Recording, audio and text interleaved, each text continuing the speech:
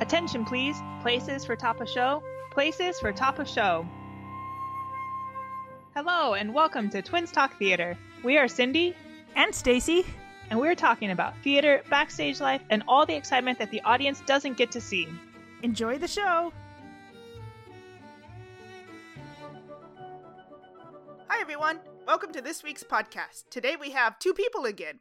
We have Eric Hart and Ashley Flowers, who are the host of another podcast called Silk Flowers and Paper Mache Hearts, which if you're not already listening to, you should definitely listen to, whether you're a prop person or not, because it's amazing. I learned so much exciting things, like how to make watermelon look like steak, which blew me away. Anyway, I swear Stacey advertises your guys' podcast more than she advertises our podcast. You probably have more listeners because of Stacey than we do. I love the podcast. It's excellent. Okay, so a little bit about them. Eric Hart is the prop master at Triad Stage and a visiting professor at UNCSA.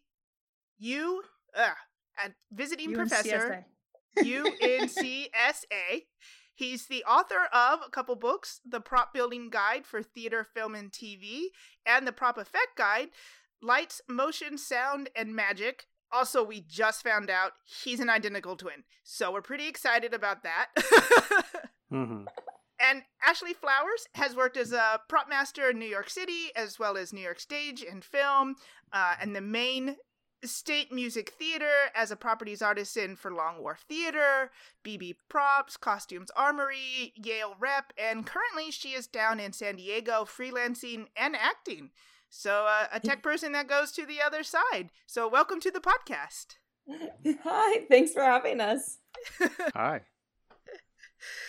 So we always like to start, because it's always interesting to us, how people get into theater. So how did you guys get into theater and then end up getting into props in theater? Oh, goodness.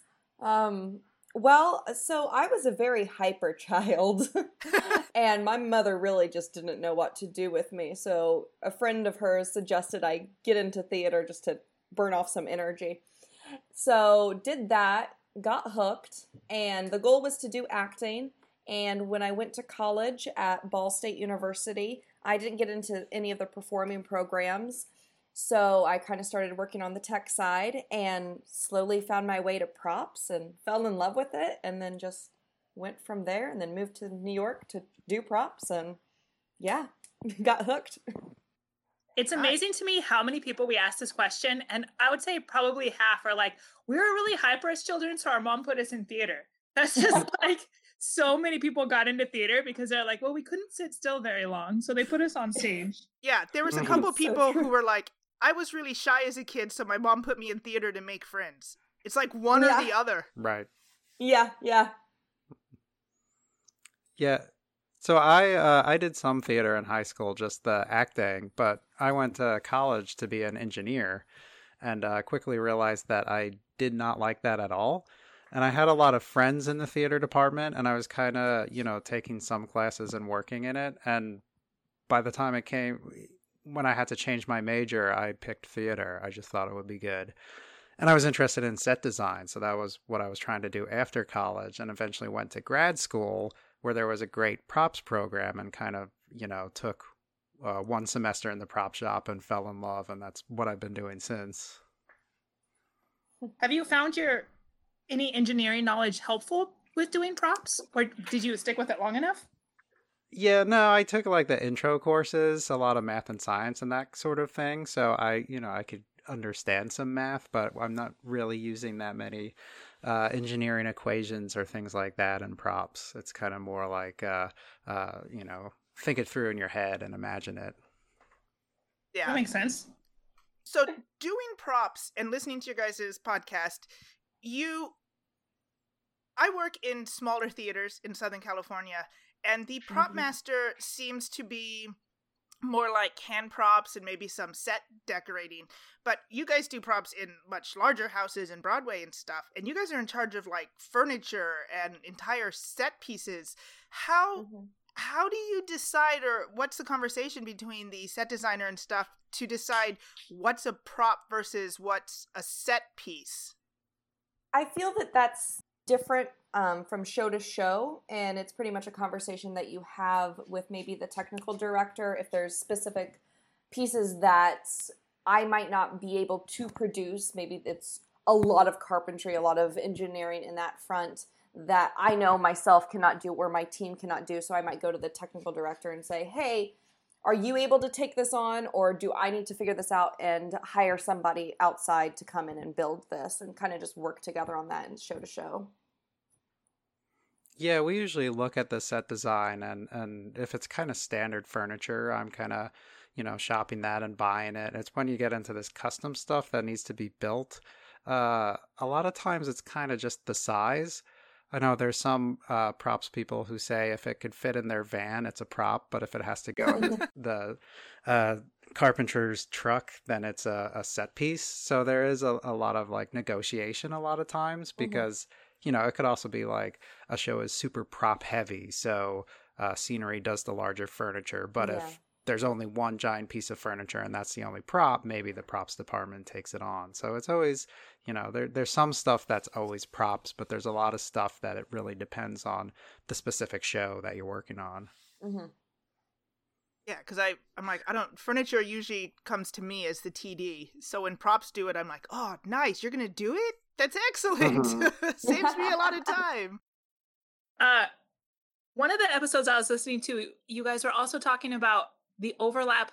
Well, in props, there's so much overlap, but the biggest one that I found interesting, it was with, I can't remember the name of the guy who works on Broadway, who's done Frozen and Dear Evan Hansen, but he was talking about the overlap with electrics, which I never really considered.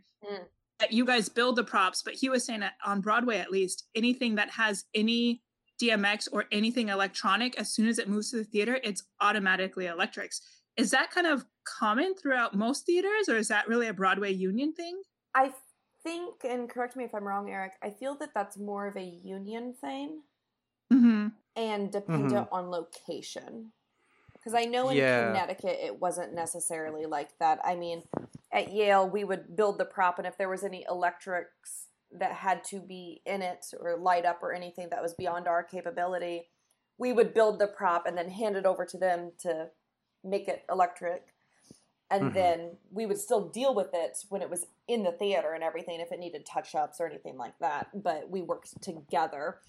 In union houses, a lot of the times it's very separate and, very much, nope, this is you, this is me, da-da-da.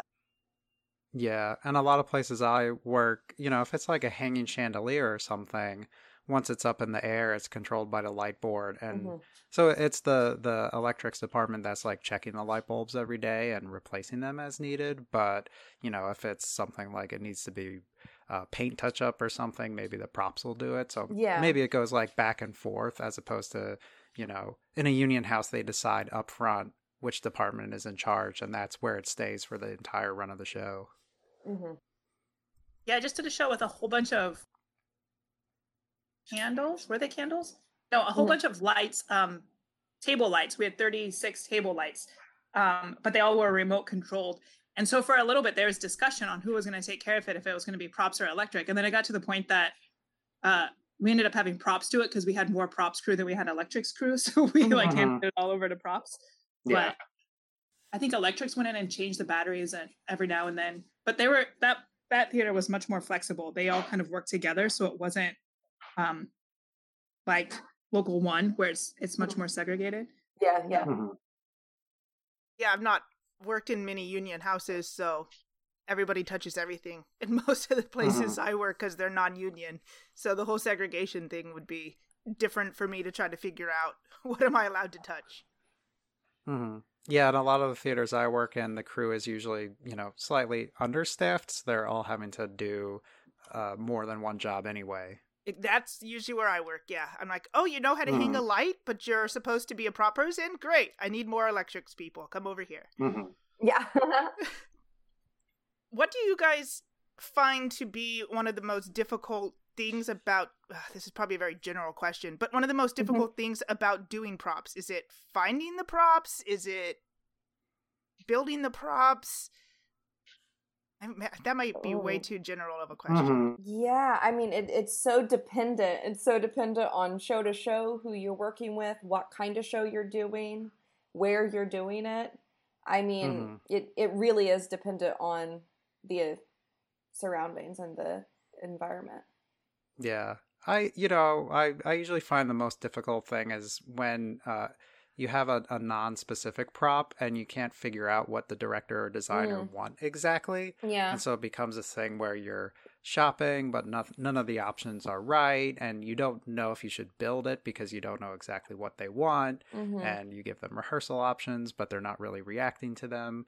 And just trying to like dig down and figure out exactly what they need for that single prop. Because if it's something that needs to be built and I have drawings, great, I'll go and I'll build it. Or if it needs to be shopped, I'll find it. But that sort of like guessing game and trying to do the whole psychology of getting them to like give you an answer is always a challenge. Yeah, not having information, definitely. I know that's one thing that you talk about a lot, and Cindy wanted to talk about, like, because she's a stage manager, and I know you guys a couple of times have brought up, like, please, stage managers, write every single note in the rehearsal report. Yeah. I mean, I would rather have a million notes in the rehearsal notes every night than come to a run through and be like, oh, I didn't know they did that. Oh, interesting. They perch on that little stand there. Oh, okay. Oh, they're jumping on the champagne glasses. Yeah. That would have been good to know. They like threw the pin across the stage. And you're like, oh, okay, well that's gonna get lost. I'm gonna need 10 of those. I don't know if it's because of how Stacey and I both started in theater. Like, we started in props, actually. In high school, we were both doing props before we moved on to other things. So I don't know if it's that background or the fact that Stacey still does props and is still a TD. And so I kind of have like that brain going for me. But in my rehearsal reports, I tend to be like over give information. I don't think that's not accurate, because I don't think there's such a thing as giving too much information, unless it's like pointless information. There's one stage manager I worked with recently that I'm like, why are you writing this in the report? It has absolutely nothing to do with anything. Like, nobody cares, but I tend to write like everything down. And I've had a few people be like, well, they can just email us about this. And I said, yeah, but then that's wasting their time. Like, I think it's better to have it all in one place. And so I was laughing when I was listening to one of your guys' podcasts, because you were mentioning how, and this is so true, in so many rehearsal reports, you're like, scenic, can you verify if this is 6 inches high? Costumes, can we add a pocket? Lighting, no notes. Sound, no notes. Props, here's your 27 notes that came up from last night's rehearsal report. And can we have them done in the next 10 hours? I hope you're not sleeping tonight. Because that's usually how it happens, at least in opera. Rehearsal gets out at like 11 o'clock at night and we start at like noon the next day. And you're like, well, how am I supposed to make this happen?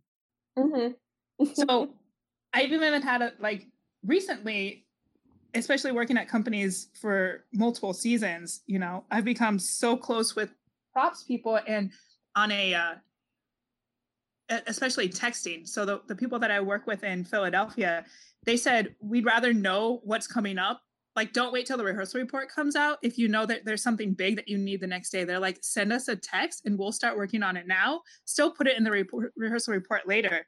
But so many times I'll text them at like 2 o'clock in the afternoon and be like, by the way, the director just asked for 12 more chairs for tomorrow. Like, you guys can get on that. And that always seems to work so much better. But I wish I could train more stage managers to write notes in the rehearsal report. I don't understand why they're so apprehensive to do so. Yeah, I had one stage manager who in the report said sending separate email. And I'm like, but why? Just put it in the report. Yeah. I can understand saying, oh, we need to add 4 more chairs for tomorrow. We'll send a separate email with more detail. Like that I get, but just saying I'll send a separate email, that's no. It needs to be in the report. The report is there for a reason. Yeah. And it's also great when there is like 27 notes in the one rehearsal report. And then the next day they're like, thank you for taking care of all the notes. Because, like the managing director is reading the reports and they're like, wow, that props team is really on the ball. I actually do that all the time. Like, I was trained to put in there, like, if somebody shows up to rehearsal, like, thanks for coming to rehearsal today, or Mhm. thanks for fixing this prop, or thanks for stopping by and bringing us, 2 vanfuls of new props, because so many people get reports these days. I have had like board members on reports, like all these people, Yeah. and you want them to know what's going on in rehearsal. Oh, 100%. Mhm. Yeah. But I've also worked with stage managers who would freak out if the rehearsal report was longer than 1 page. And so they would like take notes out if it was longer than 1 page. And I was like, that's a little counterproductive. Like, don't you want people to know that we're getting all this work done? That's Mhm. weird. Yeah. Just different training, I guess. Mm-hmm. What else would you Definitely. guys ask? I guess a 2-part question. What else would you ask from a stage manager, and what else would you ask from a TD to help make your guys' jobs easier? One of my big things is I always want the stage manager to state the problem rather than just giving a solution, Mm-hmm. because there's always like a big difference if they say like, oh, the chair needs to be 2 inches shorter, and you're like, well, I don't really want to cut the chair, and then you find out it's because they have a blanket over the chair, and the blanket's not quite covering the entire chair, and you're like, I could give you a bigger blanket, and that's better than chopping down my chair. So I'd rather you state the problem rather than trying to offer a solution, because usually I have more information about the prop, and I could kind of come up with the solution that better fits, that won't make any other aspect of the production worse off. Yeah, no, I totally agree with that. I would say that it's very similar to what Eric just said, and in the way of, I don't like when stage managers tell me how to fix a prop or how to make a prop or something, because I've had that in rehearsal reports sometimes of saying, we need this puppet to do this, can you add this string to do this, or blah blah blah, something, and it's like, well, let me try to figure out, because now I have to do it that way to show the director and everybody is like, look, we did it this way. But like Eric said, I might have other ideas to try first to save some time.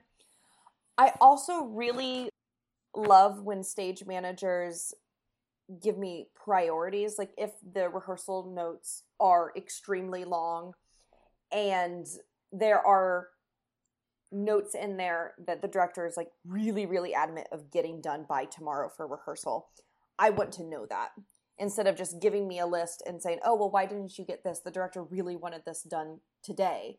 Well, you didn't tell me that. You had 30 notes, and I went through and tried to do as many as I could. So prioritizing is always my favorite. Yeah, A question about your first comment. If a director said, I want this change and I want it this way, would you prefer a stage manager putting that in the report? Like, the director wants you to try this, or does that matter? Because there's a number of directors that I've worked with that are very specific about how they want a prop fixed, even if it's not the right way to fix it, but they, have their own ideas. Yeah, when it comes to the director saying specifics like that, because I always feel torn. I'm like, Yeah. I don't want to tell the props person how to do their job, but I know the director's reading this report, and if I don't put that in there, the director's gonna, Yeah, it gets tricky. I think it gets tricky, but I think, like you just said, if you say the director would like this, I think, Yeah. I feel like there's an understanding. You know what I mean? Like, we all get it. It's like, okay, you know what I mean? It's very passive aggressive, but I think all stage managers work like that. This is what the director wants. I know you know how to do your job, but Just passing on information. Yeah, sometimes it's helpful to know where the note is coming from, because every once in a while, like, actors get the stage manager to sneak in their own notes. Yeah. Like, oh, the actor wants this, and the director doesn't even know about it. So if you know it's coming like straight from the actor, you could kind of double check with the director and the designer first and be like, do you want this? Or are they just trying to circumvent you? Mm-hmm. Yeah, that happens a lot. When I get notes like that and they're like, the actor wants a green pin, and I'm like, because it's a character choice or because they like the color green? Like, I don't really care what the actor wants.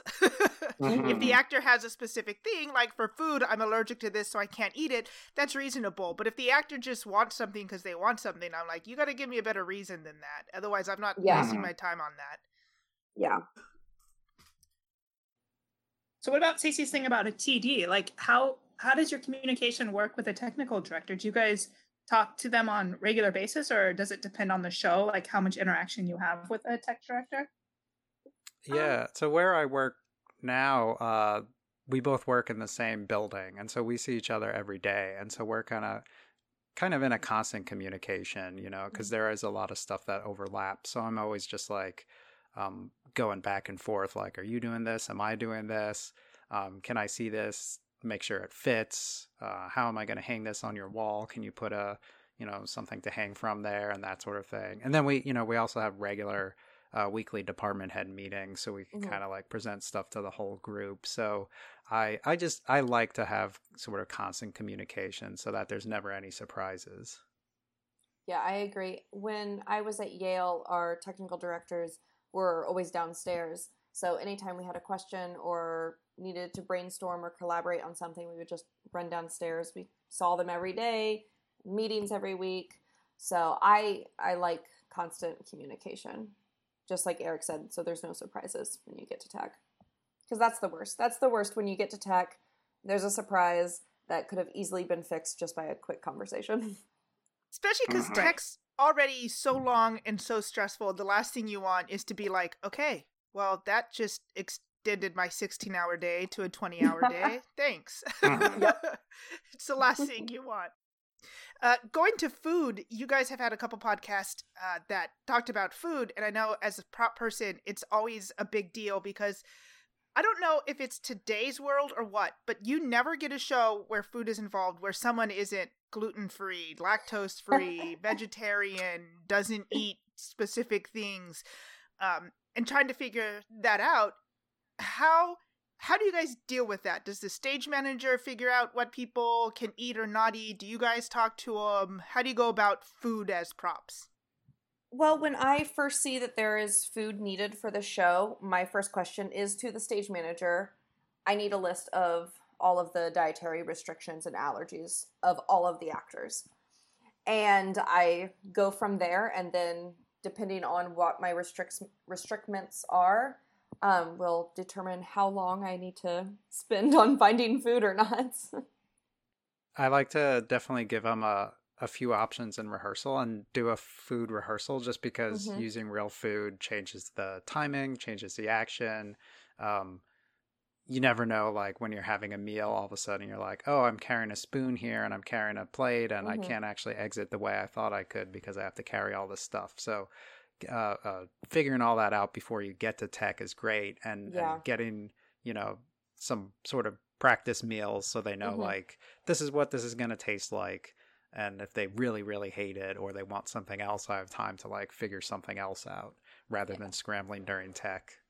Yeah, and in those rehearsals for food with the actors, I always love showing them if it's, a packaged meal that, was frozen and I heat it up, showing them the ingredients, showing them exactly what's in it and the packaging and every little detail, because to me, it's all about making sure that the actor is comfortable, feels good, especially when you have an allergy. You don't want to there be a miscommunication or you accidentally, oh, are you sure there's not something in this? Is there peanuts in this? Are you sure? So just showing them everything that's in it, and it calms them down, because you don't want to just give this to them. You don't want to give them food for the first time during tech, because they're already stressed, you're already stressed, and you don't want to throw in this additional thing that they might hate, they might freak out, they haven't had time to think of it, and causes more problems if you add it in then. Speaking of adding things in, how do you guys feel? This is something I didn't experience really before I got into opera, and it's very different in opera, about giving like as many actual props as possible during the rehearsal process, or do you try to wait until you move to stage? Oh, I give real props the moment I have it. It goes to the rehearsal room, because the thing is, if it's gonna break in during the run, it's gonna probably break in rehearsal. So I want to know so I can fix it or get something new. I want to know what you're going to be doing with the real item, and they want to get comfortable with the real item. And I know a lot of actors get attached to their props. Yeah, it's very much like a trigger for them to get into character, to stay into character.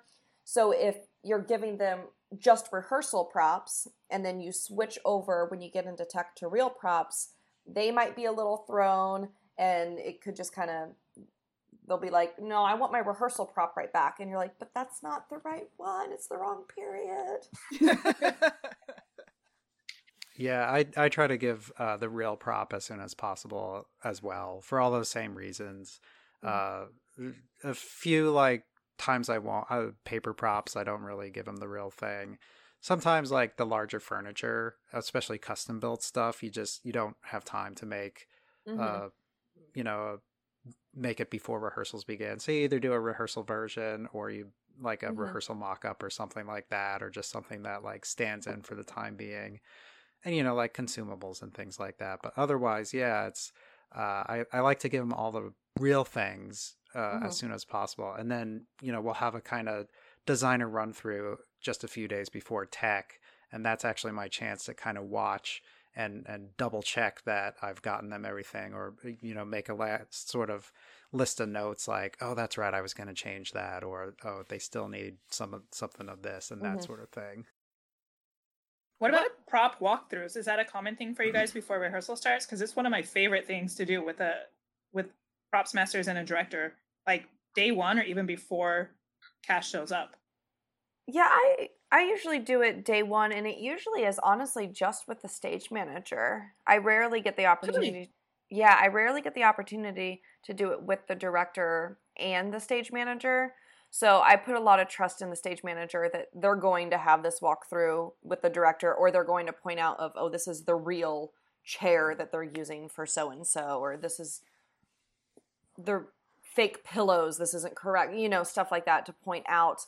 I would love to have the opportunity to have a walkthrough with director and stage manager. And there have been times that I have been able to do that in the past. And that's great because it opens up a conversation for, well, we pulled this and we think it might be real. And they can say, oh, totally done. Prop is done. Or they're like, oh, that's terrible. But where are you going in this world? So it always opens up a conversation, which is nice. Yeah, I feel like we always have directors. Well, at least the past 5 years I've worked, it's almost always been with directors and stage managers. No, I usually just have the stage manager. But as a TD and production manager, sometimes it's just me walking through with the prop person if they can't be there at a certain time, or again, smaller theaters, so it depends on who's there and who's working on what. Yeah. Yeah, it's just the stage management team. Usually in their week before rehearsals begin, I'll kind of go through the list on paper and any sort of like research that the designer gave me and that sort of thing, pictures. And then when I do my first big drop off of props, I'll kind of walk through everything. And during the rehearsal period, I'll try to drop off props in that kind of like half hour before rehearsal when the stage management is there, so that I could kind of talk through stuff. If it's just like one single item that's self-evident, I'll just drop it off whenever. Yeah, with the director, it's usually hard to like nail them down. I'll copy them on emails with the designers so they know that the choices we're making, and anything that's like that they'll definitely have a say in, I'll shoot pictures to them, or like trick props, I'll take video and kind of share it with them just so they have a chance to like react to it and say something. But yeah, every once in a while I could catch them right before rehearsal and be like, do you like this one or this one? Other times I just give stage management like, all right, these are 3 options for the real one. When you get to the scene, can you have the director look at them and pick one? Yeah, I do that a lot.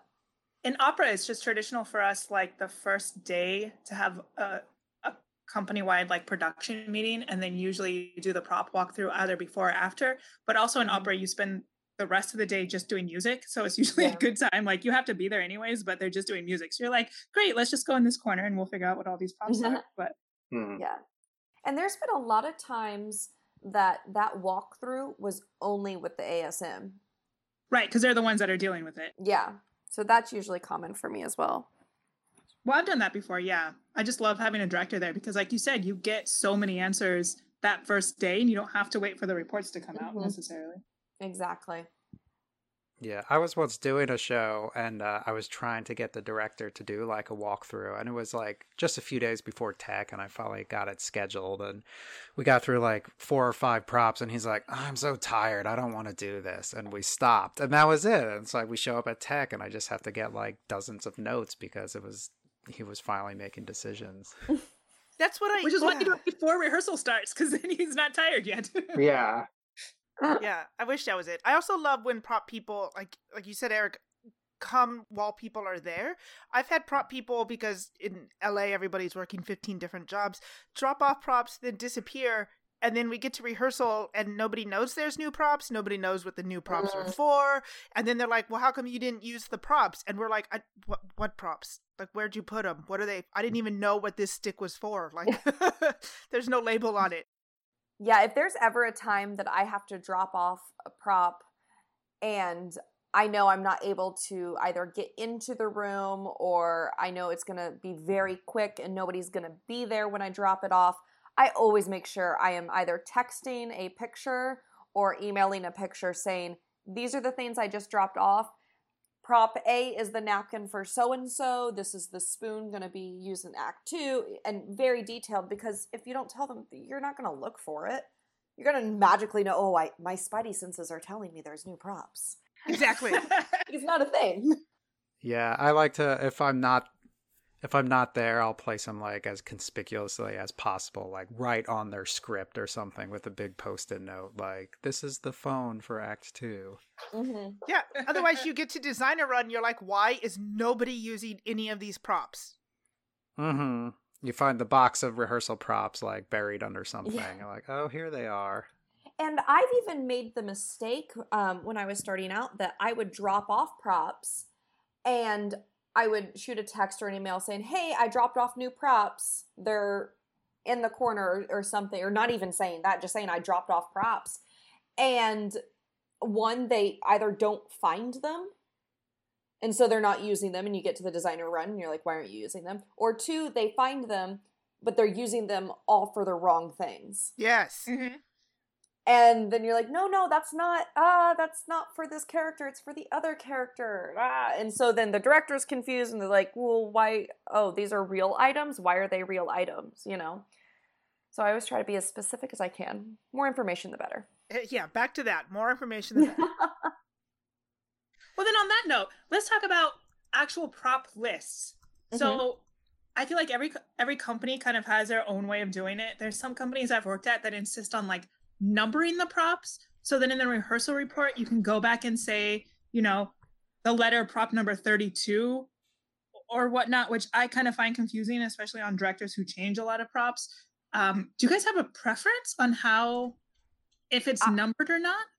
I personally hate the numbering system for props. Oh, good. I do too.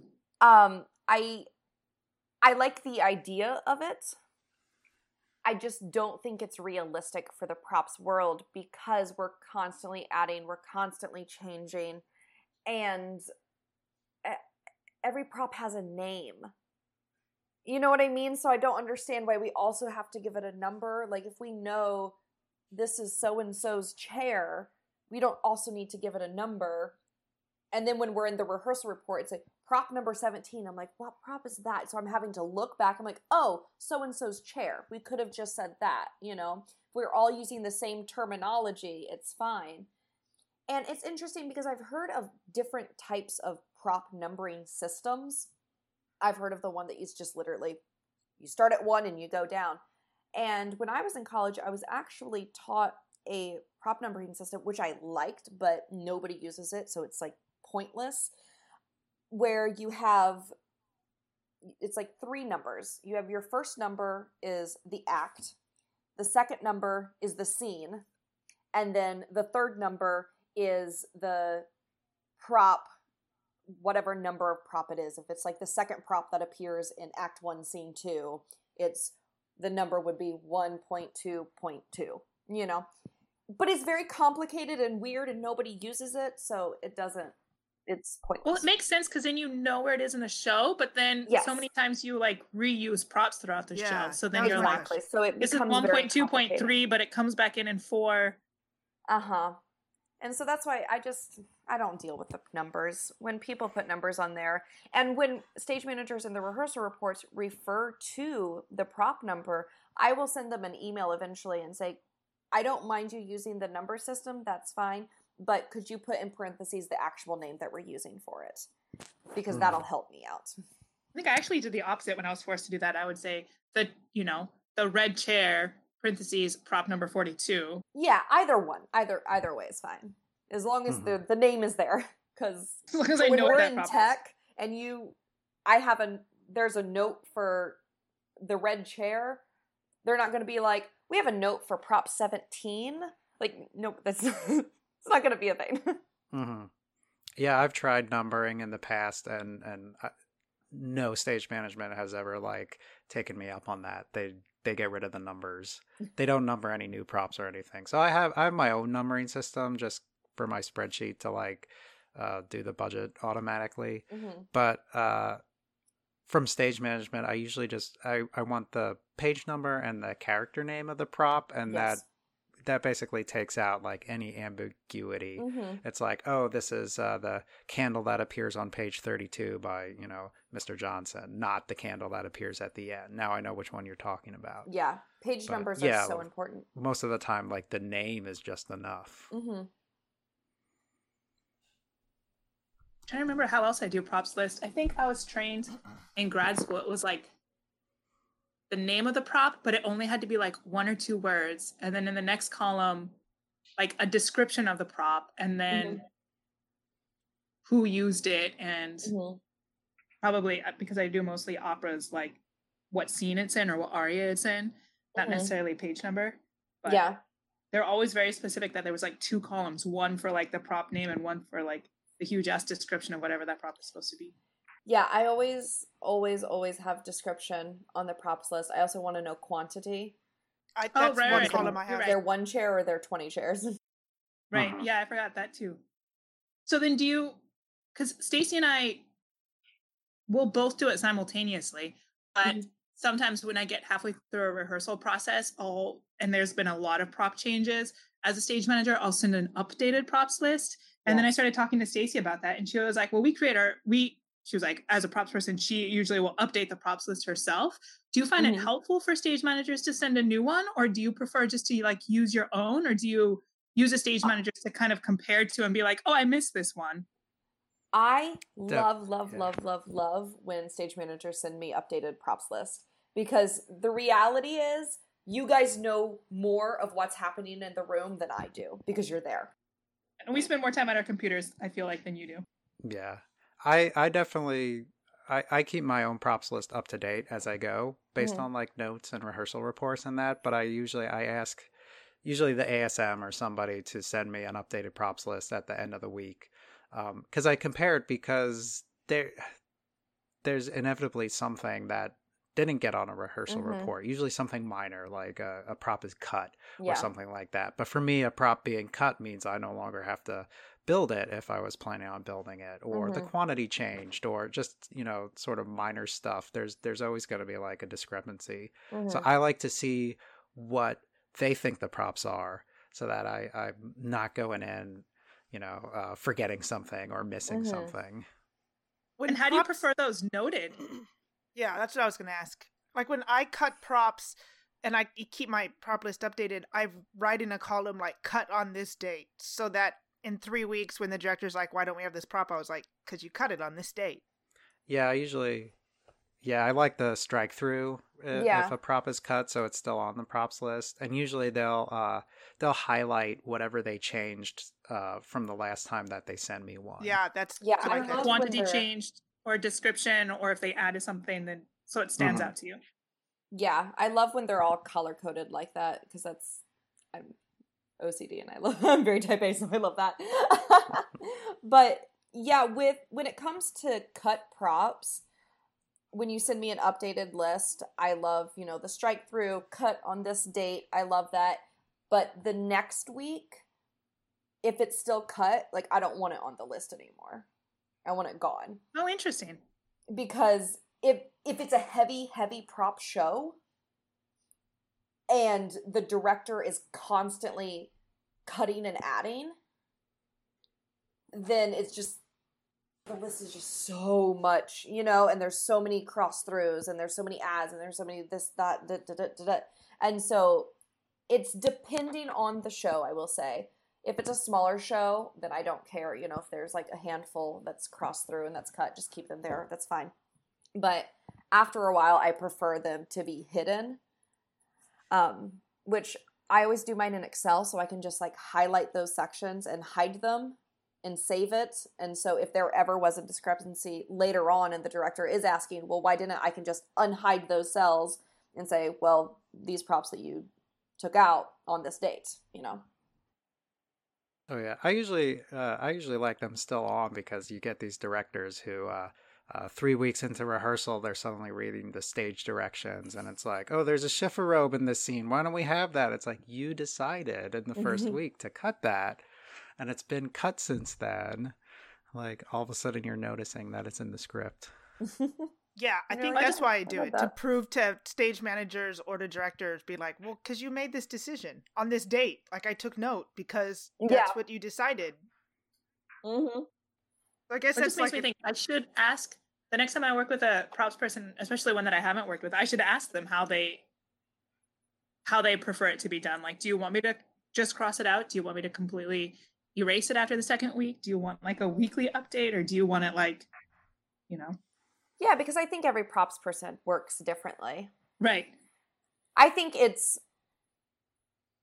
more people, and this could be wrong, I think more people like how Eric has with them all on there, and if it's just me, it's just like too much clutter.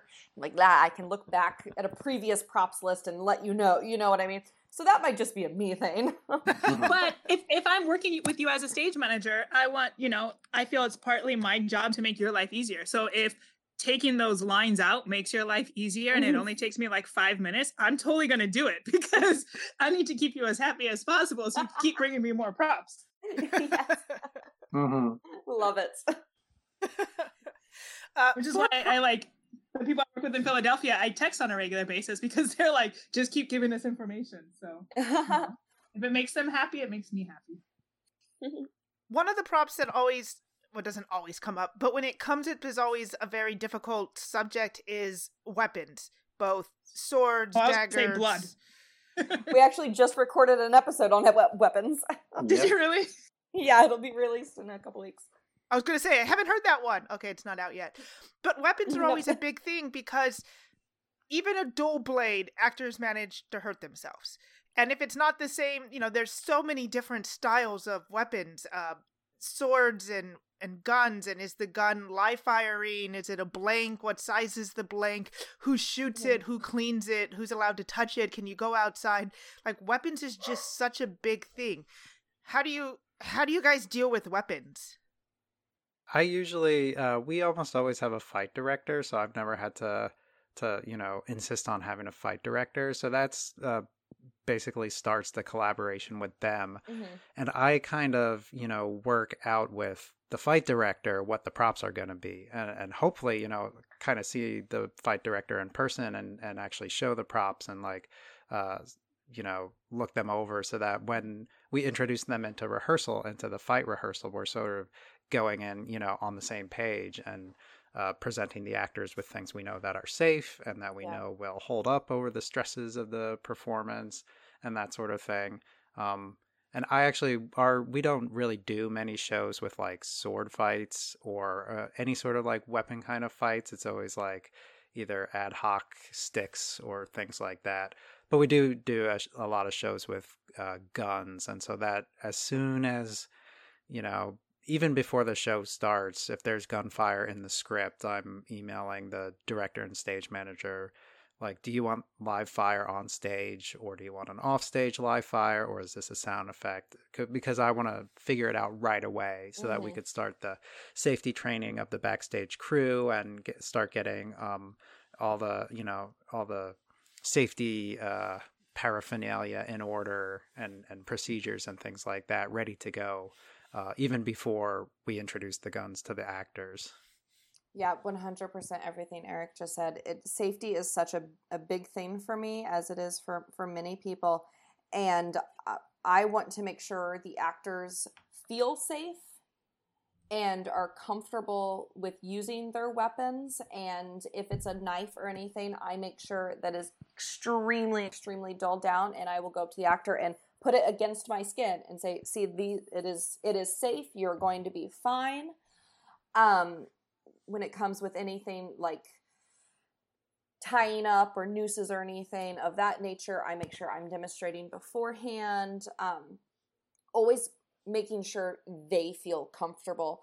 And I also have a spiel when I'm props master with a whole company before a weapon is introduced into the room. I have, the whole spiel of that specific item, what it can do, what it cannot do, any demonstrations that need to happen. And I also I ask, who touches this prop on stage? Okay, those people that just raised their hands, you are the only ones allowed to touch this, and you're only allowed to touch it when you're rehearsing that moment or you're on stage. Because my biggest pet peeve, and I could go on for hours on this, is actors picking up a prop and thinking it's a toy. And I don't care if it's a plastic gun that is a squirt gun. I don't care. If you're picking it up backstage and you're swinging it around and you're like, haha, bang, bang, joke, joke, I will snap at you. That is the one thing that I have no tolerance for, because you do not know what people have been through in their past. And you don't know if the person next to you has had a real gun put to their head before, and you waving around a fake gun that looks like a real gun could trigger them. It's not... I never thought about that. Yeah, it's not okay. It can trigger them, and if it's an actor, it could trigger them and they're about to go on stage and now they're not able to perform because they're having flashbacks or something. That's an extreme case, yes, I understand, but those things happen. And it is my biggest pet peeve when actors look at prop weapons and think they're a toy, and now they can pretend they're a pirate or a gunman. And it's like, no, you're a professional actor. Start acting like one. And anytime a gun is handed to an actor, I make sure they go through the chamber and they look, okay, there's nothing in here, and I am handing it to you now. Or, okay, I am loading it with the blanks. These are the blanks that we have talked about in the past. You are watching me load them. Like, I want to make sure that actor is fully comfortable and fully aware of what I am handing them when they need to perform. I think not just the actors, but I always give the speech to the crew people and stuff too. Oh, yes. Yes. And it's always like 100%. Somebody is designated to be loading this gun and cleaning this gun. If that's not you, don't touch it. And exactly. Don't dare go outside with a weapon. Because in today's world, if you're outside, just even I wrap up my guns if I'm carrying them between the car and the theater or something, or traveling with them, because prop guns look like real guns. And I don't want an actor or somebody to go outside playing around and get shot by the cops or something, or get called the cops on because they're like, oh, but it's a prop. Yeah, but not everyone knows that. Like, don't touch it. Don't go outside. Don't, like, they even have to be locked up before and after shows and stuff. Like, it's a big deal. 100%. So then going with weapons. What? Oh, it's a long time since you. Yeah, I guess operas don't use guns as much. No, we just have a lot of sword fights. There's a lot of sword fights. Yeah, we do a lot of sword fights. I've done a number of shows with sword fights. But... So then tying on to weapons, blood. Everybody's favorite thing on stage. How do you guys deal with blood? Well, anytime I see a script that says there's blood in it, of course there's an immediate email to the director with, scenery and costumes or whatever, everybody on. Well, first it's just to the director to see if there really is blood or not. And if there is, then, it's a huge email just discussing blood. What are we looking for? Where is it going? What is the idea? And then it just evolves from there. But that got to get that immediately. Yeah, it's always going to involve like at least 3 or 4 different departments. And even like a simple blood effect, costumes could be doing like a makeup effect to go with it, and you're providing the blood apparatus, and the scenery is, piping the air to a couch that you have a pneumatic effect or something, so there's like a lot of different departments. So you kind of have to, everybody get on the same page, figure out in the director's ideal world, what does the audience see first of all, and then you could kind of start planning out what you need to actually do.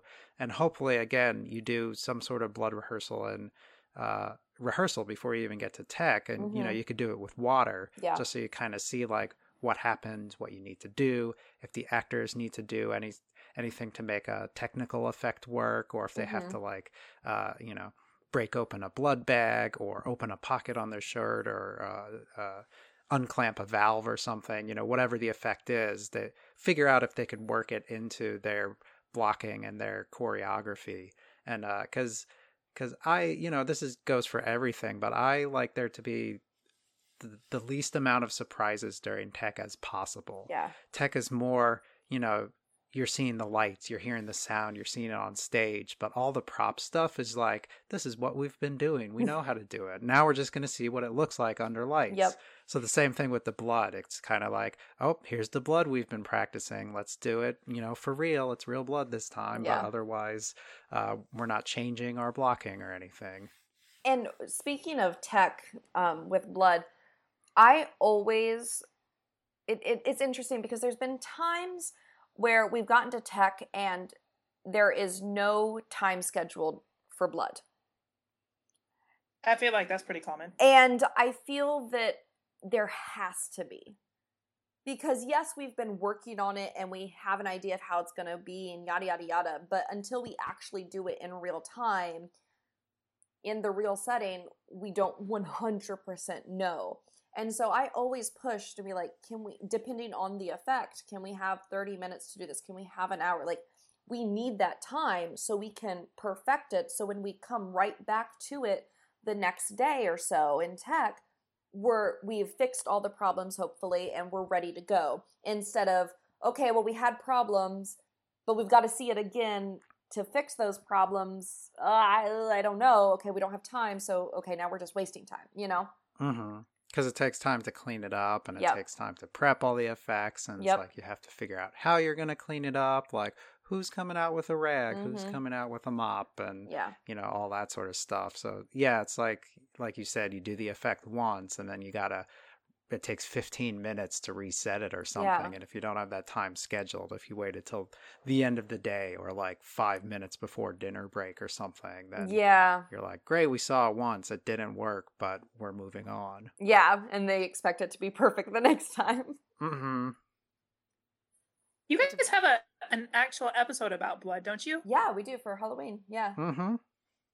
Yeah, the I'm different. that one, but Good one. See, you're slacking. We talk about recipes too. Yeah. Oh, awesome. Because there were some recipes, like I usually did the, if it was on costumes, I did the laundry soap and food coloring with a little bit of cornstarch. And I've done if they're going to eat it, the Caro syrup with the food coloring. But you guys talked about a peanut butter one that I never heard before. Mm-hmm. Yeah, it's a great way to thicken and also make it a little more opaque.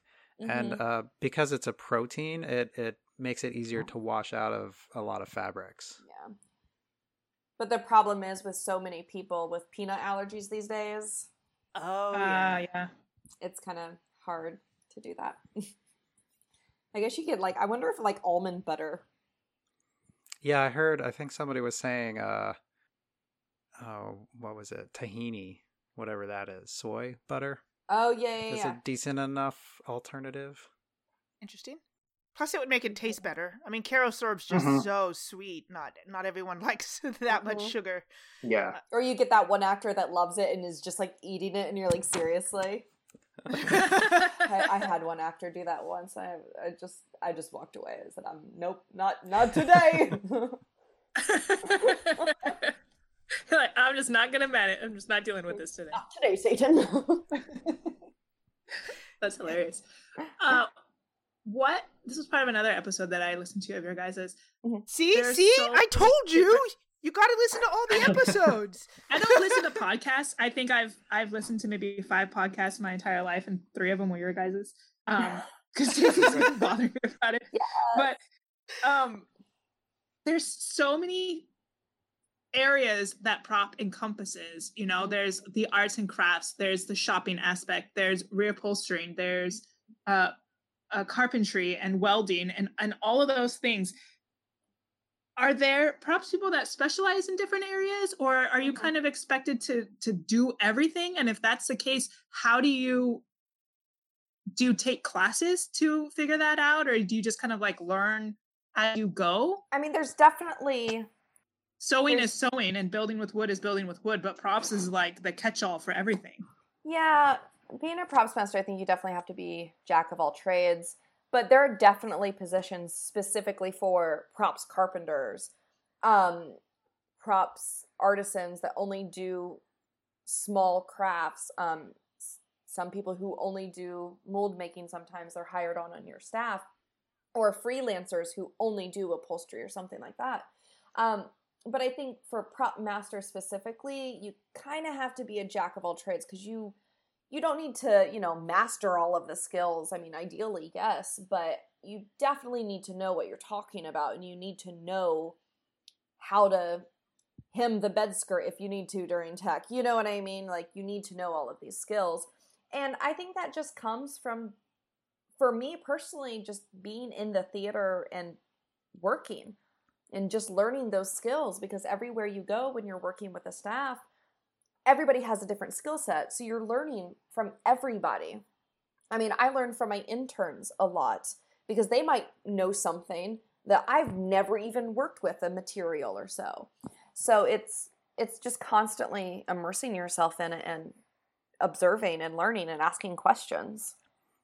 Yeah, if you don't know how to do something, you have to know how to find out, and how to find out quickly. Yeah. And something that's interesting is if you see shows, especially like the same show in the same theater, if you can imagine it propped by a different prop master, the shows kind of take on that person's strengths and weaknesses. So like, I'll do a show, I do a lot of, furniture construction. So I'll have custom furniture in my shows, whereas somebody else might be really into like set dressing. So they'll have a very dense kind of set dressing with layers and layers of detail and things like that. Whereas another prop master might be really good at painting. And so there's a lot of like custom faux paint jobs all over the set. So it's like every show kind of takes on the personality of the prop master who's working on it. And there's all these like little subtle differences depending on what their strengths are and their weaknesses. Yeah, that's so true.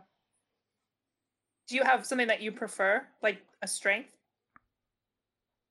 Besides, you just said you build a lot of your own furniture. Is that? Yeah. I like to build a lot of my own furniture. I like to build custom stuff. There's certain periods I'm really drawn to, mid-century. I just did an Art Deco show. I really like Art Deco. So if it's a period I like, I'll try to find like the best examples of that period. What about you, Ashley? What do you think your strengths are? Upholstery, mold making, life casting. I definitely love doing that. And recently, some faux taxidermy. I've gotten into that in the past. Really? year. Yeah. It's very weird. Not every show, calls for a dead animal. How many shows? I think I've done like 2 my whole life that actually have taxidermy on stage. I've done a few, actually. I've built a dead deer that had, blood everywhere.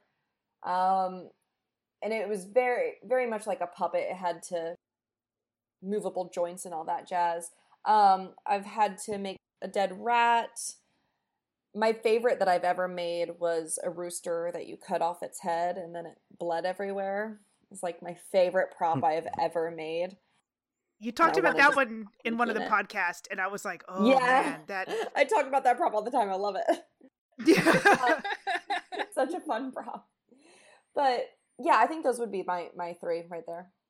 Yeah, luckily I haven't... Don't envy. But it's so, like, there's a prop place when I need taxidermy, I usually buy it from, but they're super expensive.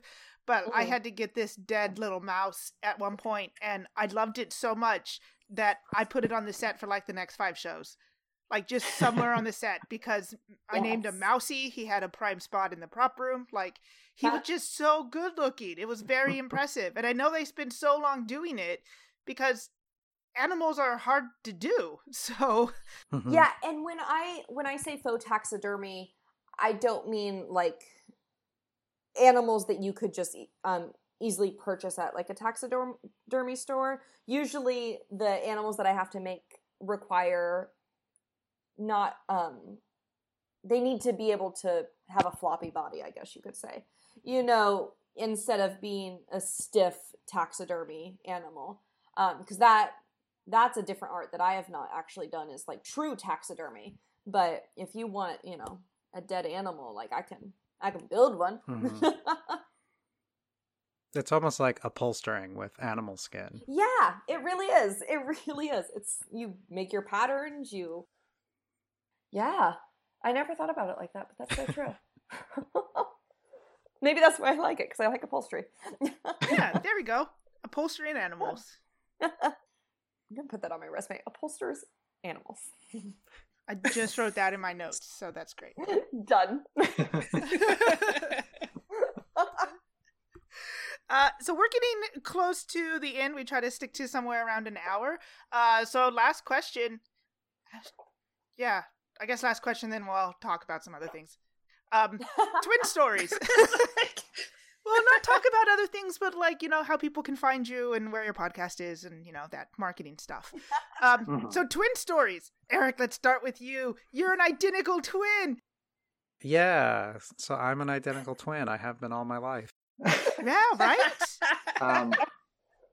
So my brother actually went into law. He went to law school, but he ended up he's into intellectual property, and he does a lot of stuff with film and music and things like that. So he does legal counsel for a public policy advocacy group, and their clients include IATSE, the Motion Picture Association of America, the Recording Industry of America, all the major movie studios, Disney, and things like that.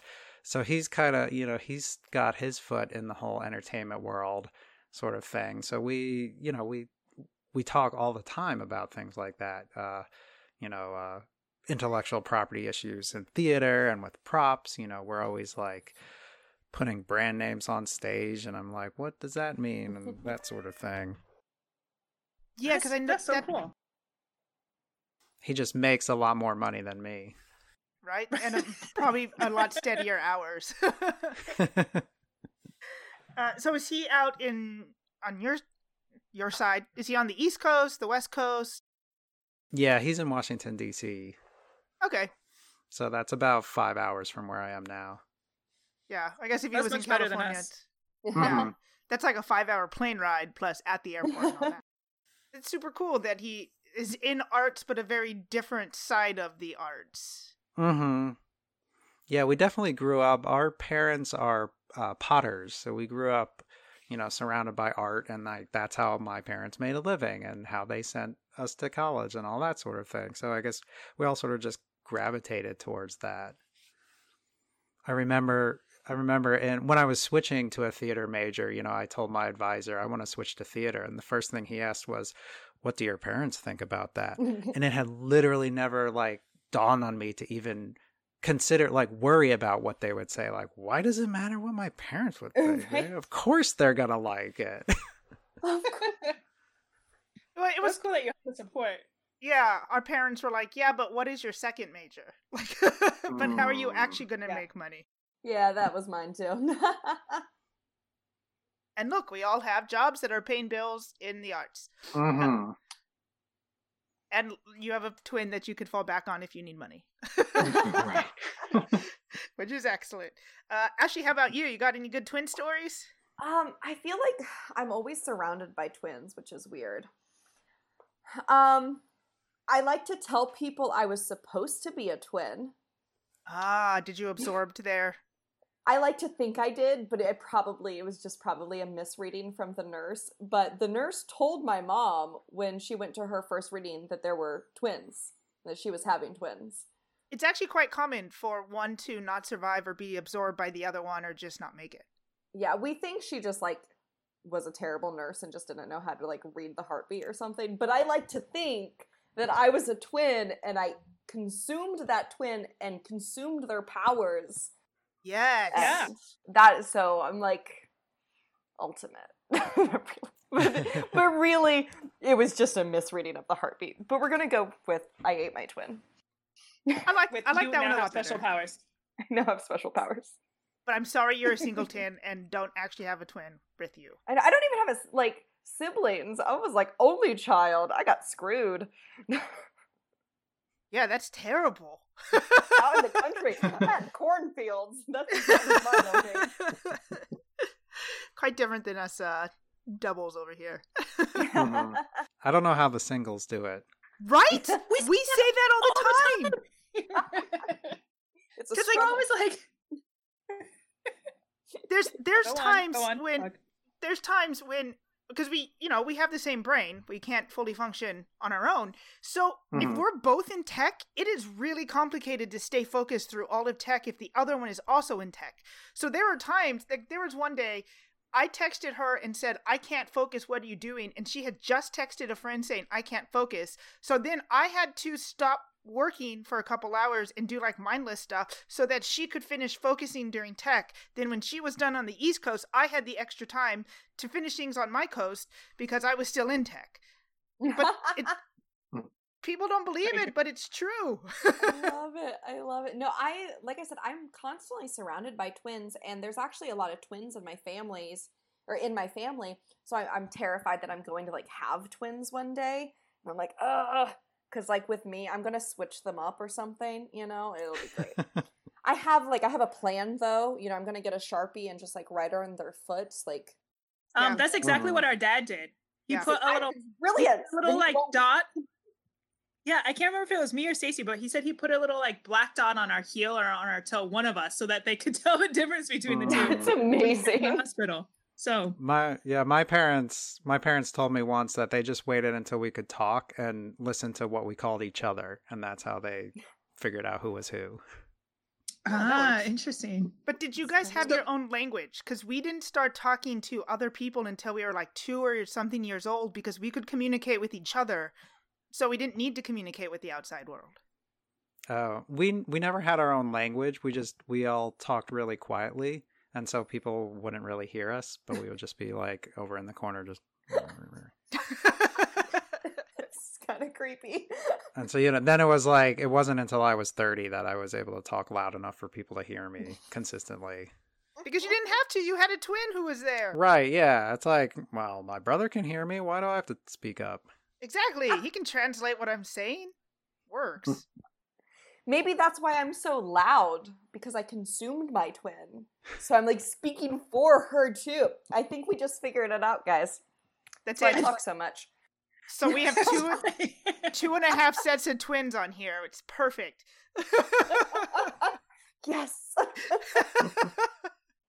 Oh, see, I love you guys even more now. Twin, I'm telling you gotta listen to all the podcasts. Yes. Okay, so I guess because we could go on forever for twin stuff. The marketing stuff. So your podcast, again, Silk Flowers and Paper Mache Hearts. I know you guys have a webpage called that. You have a Twitter called... At Silk Mache. At Silk Mache. Okay, I don't follow Twitter, but that's good. And then you both have, or at least Eric has a webpage. How do people find you? How do they learn more about you or follow your props or anything like that? Really, if you just Google Eric Hart props, you'll find it all. It's eric-hart.com is my main website, and from there you could get to my blog, anything about my books, and then like my Instagram and my Twitter is kind of what I keep up with the most. Oh, we don't follow you on Instagram. I looked up Silk Flowers on Instagram and couldn't find anything, but we can look you up individually. Yeah, we don't have an account on Instagram for our podcast, but we both have individual accounts, and I post a lot of my props on there. a lot. I have a website, but I need to like make it look better. It's bothering me, but I think the link is on our podcast website, I believe. Mm-hmm. And Eric's blog, you also do a lot of video recordings of how you make props. Is that correct? Or you do like tutorials on there?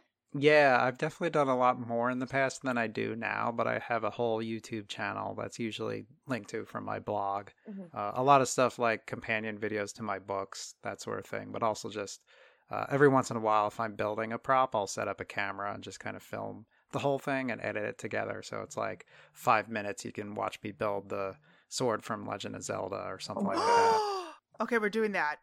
I'm glad my husband just took his headphones off so he didn't hear that, because that might be a birthday present.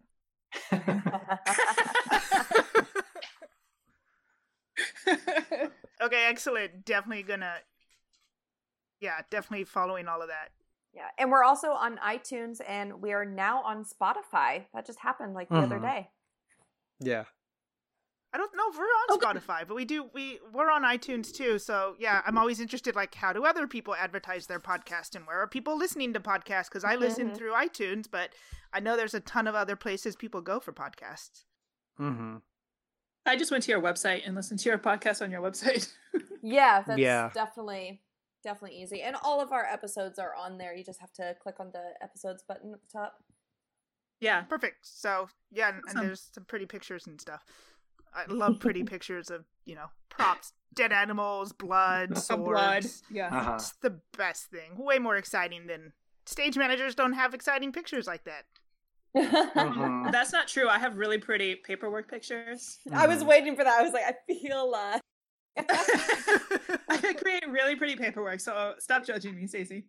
Okay, great. As long as it's color coordinated and easy for props to follow, I guess it's okay. Well, thanks for being on the podcast. This was excellent. Thanks for having us. Yeah, thanks for having us. Yeah, anything else you guys want to say before we sign off? I think we're definitely going to put all your links and stuff in our on our website, and we post on Facebook and Instagram and all that. So definitely I'll keep advertising you to everyone I talk to. Perfect. Great. Our last podcast we did, she spent part of the time just talking about your guys' podcast. We were talking to another props person. She was a props person. She needed to know about, wheat bread instead of meat on stage. It was excellent. Yes. Okay. Well, thank you for doing your podcast, and thank you for being on our podcast. And we hope that, like, in a year or so, we'll catch up again and see how things are progressing. Yes, that'd be great. Thank you so much. Thank you. Thank you. Bye. Bye.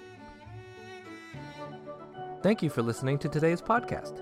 For more, visit our website at twinstalktheater.podbean.com and subscribe on iTunes or Google Play Music. You can also interact with us on Facebook or Instagram at Twinstalk Theater. Title music, Dance Macabre, is provided by Kevin MacLeod of Incomtech.com under Creative Commons License 3.0.